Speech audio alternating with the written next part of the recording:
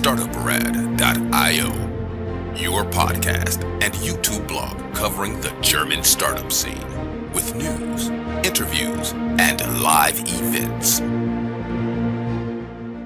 Hello and welcome everybody. This is Joe from startuprad.io, your startup podcast and YouTube blog from Germany. Today I would like to welcome a female founder. Finally, I'm trying to get as many female founders as I can, and I do have Andrea here. Hey, how you doing? Hi Joe. Fine, thank you. Thank you very much for having me here today. Totally my pleasure. As the people who are watching this can already see, your company is called ActiTrax. Yeah. Is that the right pronunciation? Yeah, that's it. And it's a biotech startup from the city I was born in, the city of Mainz. But we'll soon get into that. First, let us talk a little bit about who you are and what you did. And for everybody who's out there, I might tell them you're not only Andrea, you're also a professor at the University Clinic of Mainz. You also have your PhD and you've gotten a lot of awards. Wait, I was scanning through your CV, and this is just some of the highlights: scholarship of the German National Academic Foundation, Dagmar Eisner Research Award, University Mainz, scholarship Kalkoff-Rose Foundation Award for Outstanding Qualified Junior Scientist, University of Mainz, Dermato-Oncology Award from the Society of Dermatological Research, winner of business plan competition Science for Life, and I could go on. So that is pretty impressive. Can you tell us a little bit how you actually started out? Because my understanding is you studied medicine from the start, right? Yeah, that's it. I'm a medical doctor by training, and I didn't want to be a researcher or a company founder in the very beginning. I just wanted to be a doctor. And at that time, it was really hard to get a job.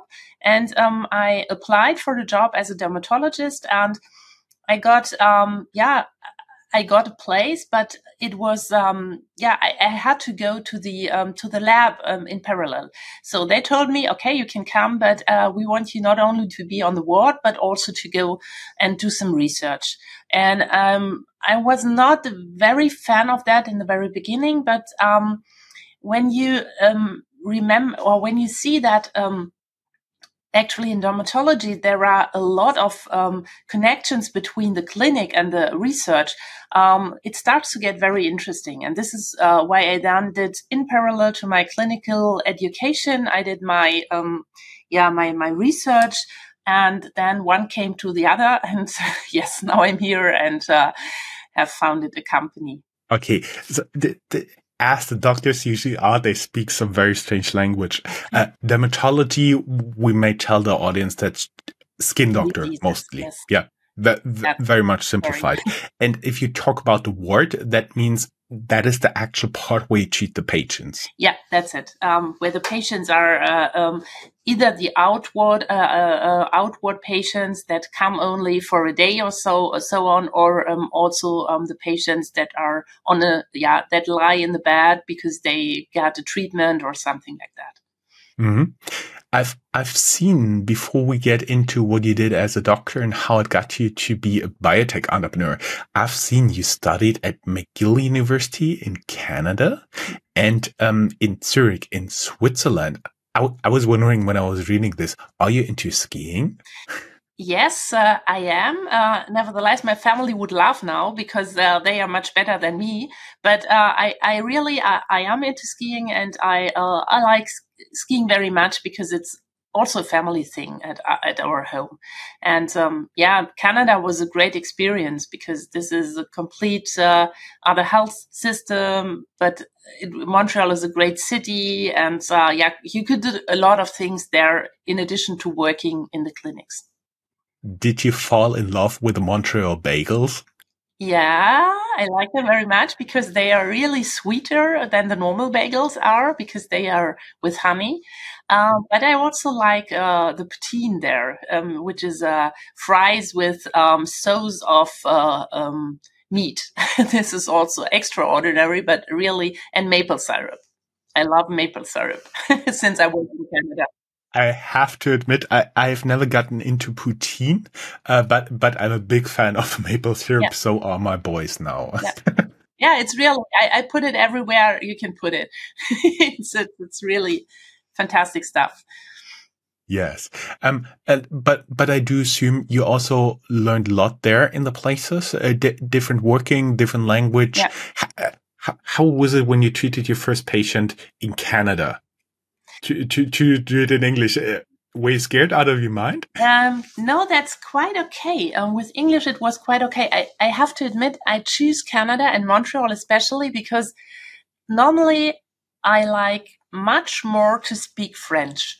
And I also can speak a lot better French than I can speak English. So I try to have both at the same time because my parents said you only get one, paid one excursion to the foreign countries. And so I choose Montreal because in my leisure time, I spoke French.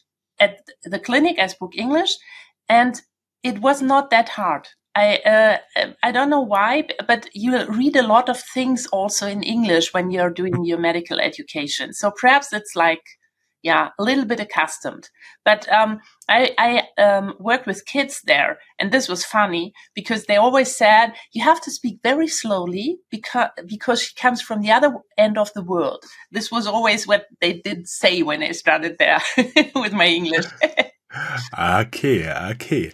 So now we know you studied abroad. You studied in Switzerland. You've been a skin doctor by training. Yeah. Can you tell us a little bit now how this story develops into getting the technology, the treatment that your company does right now and is waiting at, as you said, you're looking at the building for your first patient to start clinical trials. Can you take us a little bit along this journey? Yeah, of course.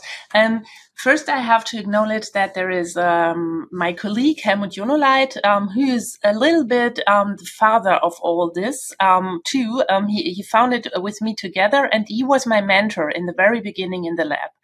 And if you are working in the lab, you see that there are things you can bring into the clinic to the patient, and you can bring also things from the patient back to the lab. So you call it from bench to bedside because this is this is a circle, so to say.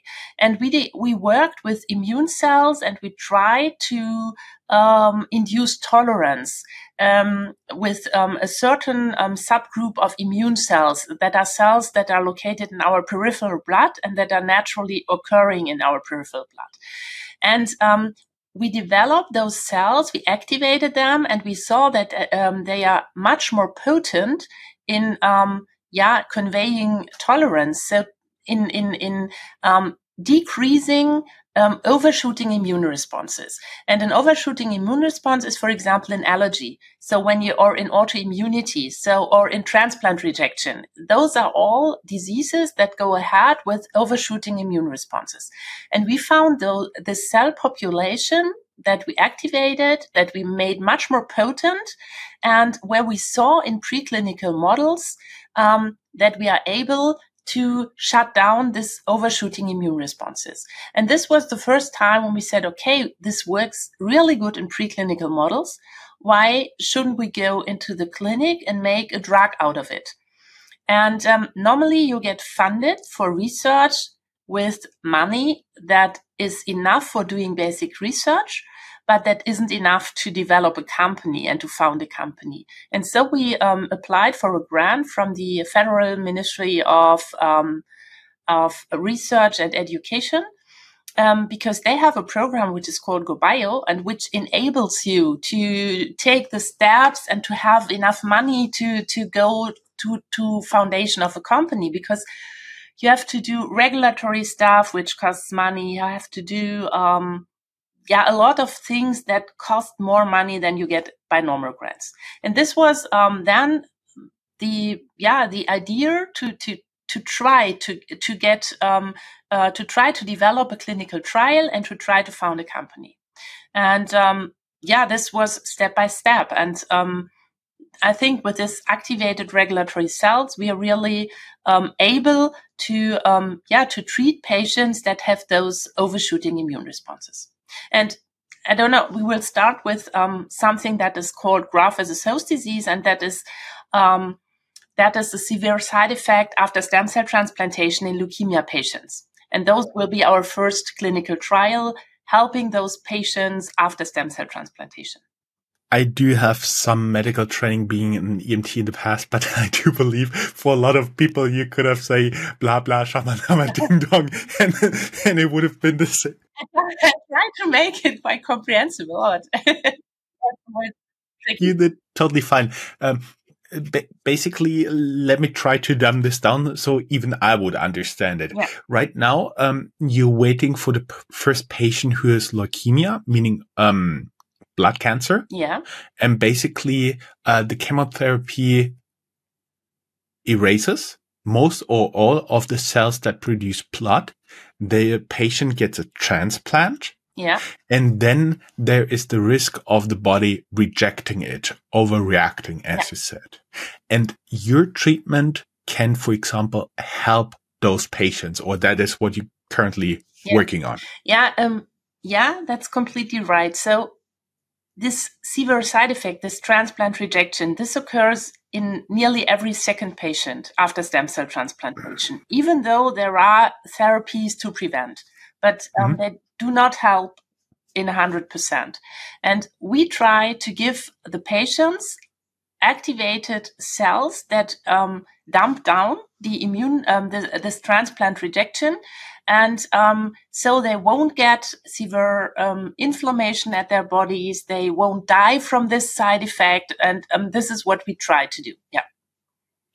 Do you have any idea how much better it will get from 1 in 2, maybe to 1 in 3, 1 in 5? Yeah, we hope that only at the moment every second patient will develop graft-versus-host disease, and this transplant rejection, and we hope that only every fifth patient will get it, or they will get it in a much more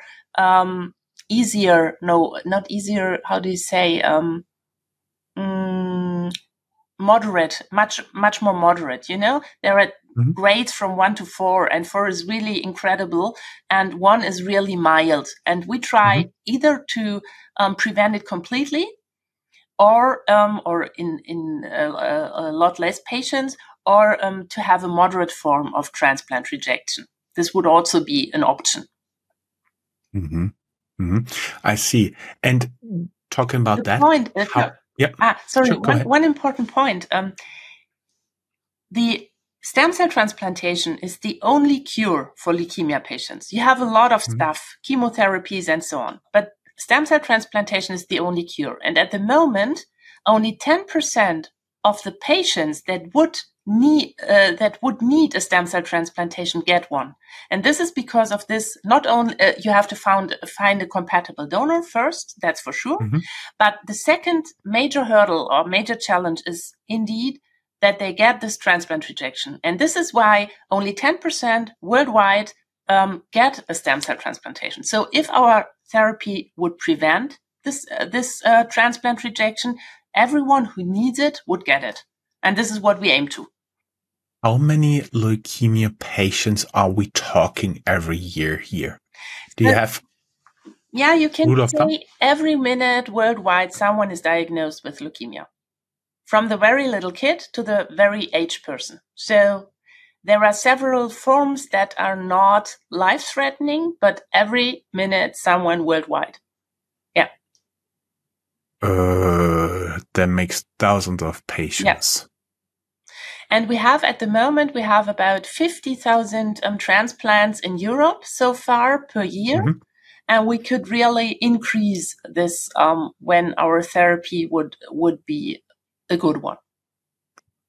Okay, I see. So if you say right now 10% of the patients get transplant, if we have 50,000 each year, you could help somewhere additionally 300 to 500,000 somewhere in this area? Yeah, that's it. Yeah. Ooh, that is quite a lot. And then we are only talking about Europe with a population of somewhere, let's say, rule of thumb, something like 500 million people. Yeah, but the funny thing is, even we are really per year you have around about 60 to 80,000 transplantations, and Europe is indeed the leader in that. So we have about 40 to 45,000 transplantations. In the US, you have about 20 to 25,000, and then comes China, and then comes the rest of the world. So we are quite the market is quite localized in Europe and the US, to be honest. I see. Nonetheless, that's a lot of people you could help with that, right? Yeah, definitely. And it is still not only leukemia you could treat with stem cell transplantation. I don't know whether you heard about those HIV patients, for example. There's one London patient and one Düsseldorf patient, so-called, and they had also a stem cell transplantation, and they were cured from HIV. And at the moment, you wouldn't give HIV patients a stem cell transplantation because of this severe side effect. Mm-hmm. But nonetheless, if this is done, you also have treatment options in this direction. So you can have some other indications that could be treated or prevented with this treatment modality. Mm-hmm. And my understanding is this is your, let's say, starting point, because with your approach, with the, how do you call it?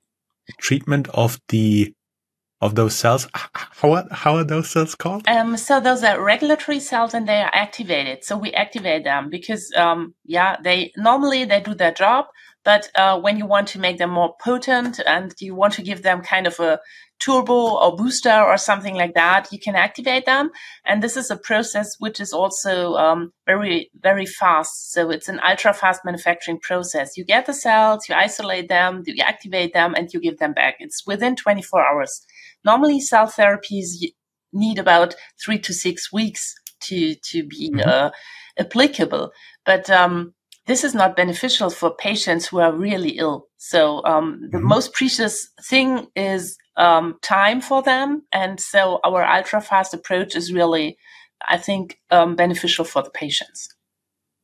I see. That's very, very interesting. And my understanding is that is your starting point, like leukemia, stem cell transplants, maybe HIV patients, but also like autoimmune diseases and much more is theoretically at least possible with this approach. Yeah, that's it. You could transfer it to every disease that is associated with those overshooting immune responses. So exactly. I'm no professor of medicine. What else is out there? Yeah, for example, if you name one disease, could be, for example, multiple sclerosis, which is also a very high impact disease. You could also go with autoimmune diseases of the skin. But I think there are several possibilities. But I think everything is in direction overshooting immune responses. And this is also severe allergy syndromes or something like that. But therefore, we still have to develop, or we still have to do preclinical data and so on. So this is always the steps you have to do. You have to have an idea, then you have to do some basic research, then you have to do some preclinical work, and then you have to discuss with the regulatory authorities, and then you can probably enter into a clinical trial. And Before we get into the actual startup process for you, I had a question. Yes, I was wondering where we are right now in this state, because if somebody out there has leukemia, this is not an available treatment right now. No. As we said, you're waiting for the very first patient here. So this is really, really very early stage.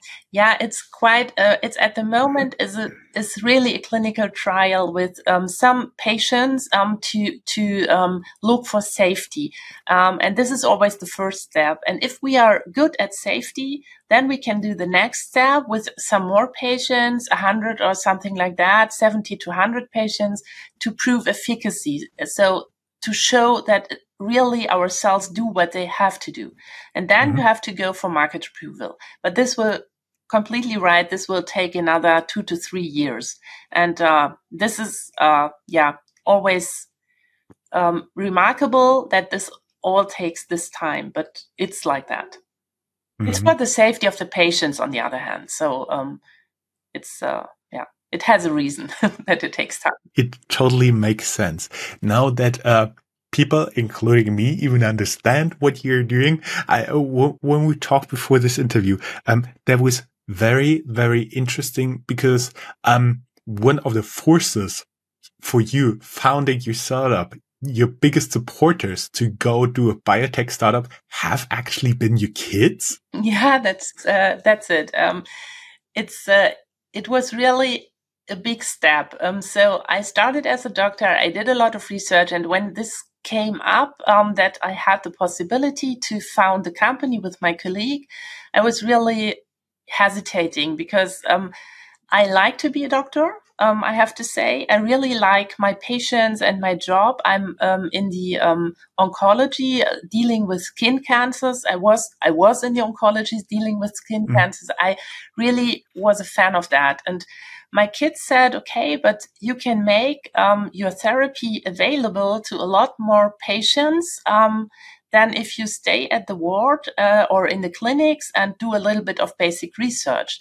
And they told me if it doesn't work, you have had a really good experience and you learned a lot and you can still do other things after that. And so it was like they didn't see this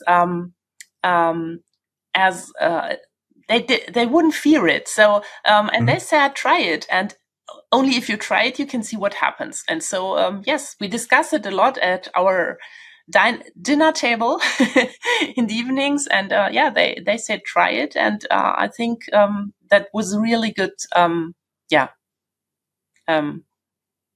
idea. Help. Yeah. And just to tease you here a tiny bit, how much do you think it is owned by your kids being or like it much more to say, oh, my mom is a biotech entrepreneur than, oh, my mom is a doctor? Isn't it a little bit fancier? Yeah, I think it depends whom you would ask. I think my son is in this direction, yes, and I think my daughter is more. She is quite neutral to that, but I think it's still both because as I'm doing clinical trials, I'm still training my medical brain, so to say, and I have to bring in my knowledge because I'm also responsible for the clinical trial and the building up of the clinical trials, and so it's quite helpful that I'm a doctor. But yeah, it's so when in the very beginning they were really proud to say, yeah, we have now an entrepreneur in our family. That is good. The only little downside when you founded the startup, you told me before, some of your patients have been very sad when you left their treatment in order to found a company. Yeah. Don't worry, another doctor took over. It's just they missed you as a person, right? Yeah. We have enough really good doctors here, and they are also really nice persons and people. But it's always it's nice when you have such good feedback from your patients that they are glad that you found a company, because they also told me that's a good idea to go the next step because you were a doctor, you did research, and now the next step is to develop medications or therapies. But they were sad, and that was nice feedback. I was happy. That is good. Always what makes you happy. So, usually we start now with the next steps. I think we have been there very much already. So you're waiting for your first patient and 2 to 3 years until this treatment gets more available. Hopefully, yes. Hopefully. Yeah. Okay. So I do believe this will not be the last interview with you. I really enjoy that here. And also, most people will listen to this interview. We may tell the audience that you are here, the classical one wearing the hoodie. And then I said, "Oh, you're really classic here. You're wearing a hoodie as an entrepreneur." And you told me, "Oh, I prefer that over more formal clothing." Yeah, it's like that really. I like my doctor coat or wearing a hoodie, so it's my preference. Yeah. Ah, okay, I see. For the people out there who have heard it and who may have a few millions to invest, are you open to talk to investors? Yeah, for sure. We really need a Series B funding in a few months because we have now, when we finished our phase 1 clinical trial, we want to do the next step to go into the phase 2/3 clinical trial until market approval, and therefore we need the next fundraising. So we are really actually open and already discuss with investors. But we are happy for anyone who wants to do good things and to invest in our company, helping to build up this idea. Yeah. Mm-hmm. Everybody who's listening to this or watching this, down here in the show notes, there will be a link either to your personal LinkedIn profile or to the company's website. So both should work unless you're sick. Yeah. Personal experience. Yeah, we've both been going through the flu time here in Germany. Are you also looking for talent, meaning people to hire? Yeah, actually, yes, because at the moment we have few people who do the manufacturing on the one hand and research on the other hand.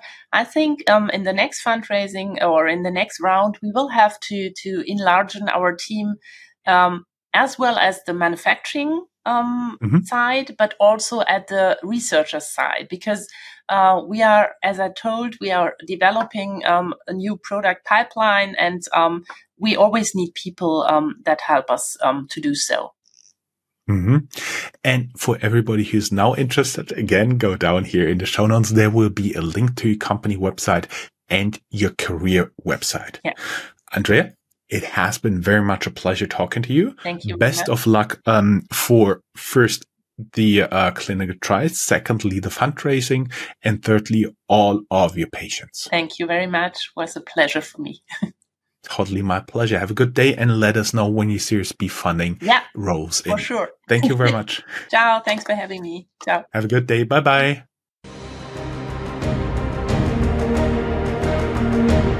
That's all, folks. Find more news, streams, events, and interviews at www.startuprad.io. Remember, sharing is caring.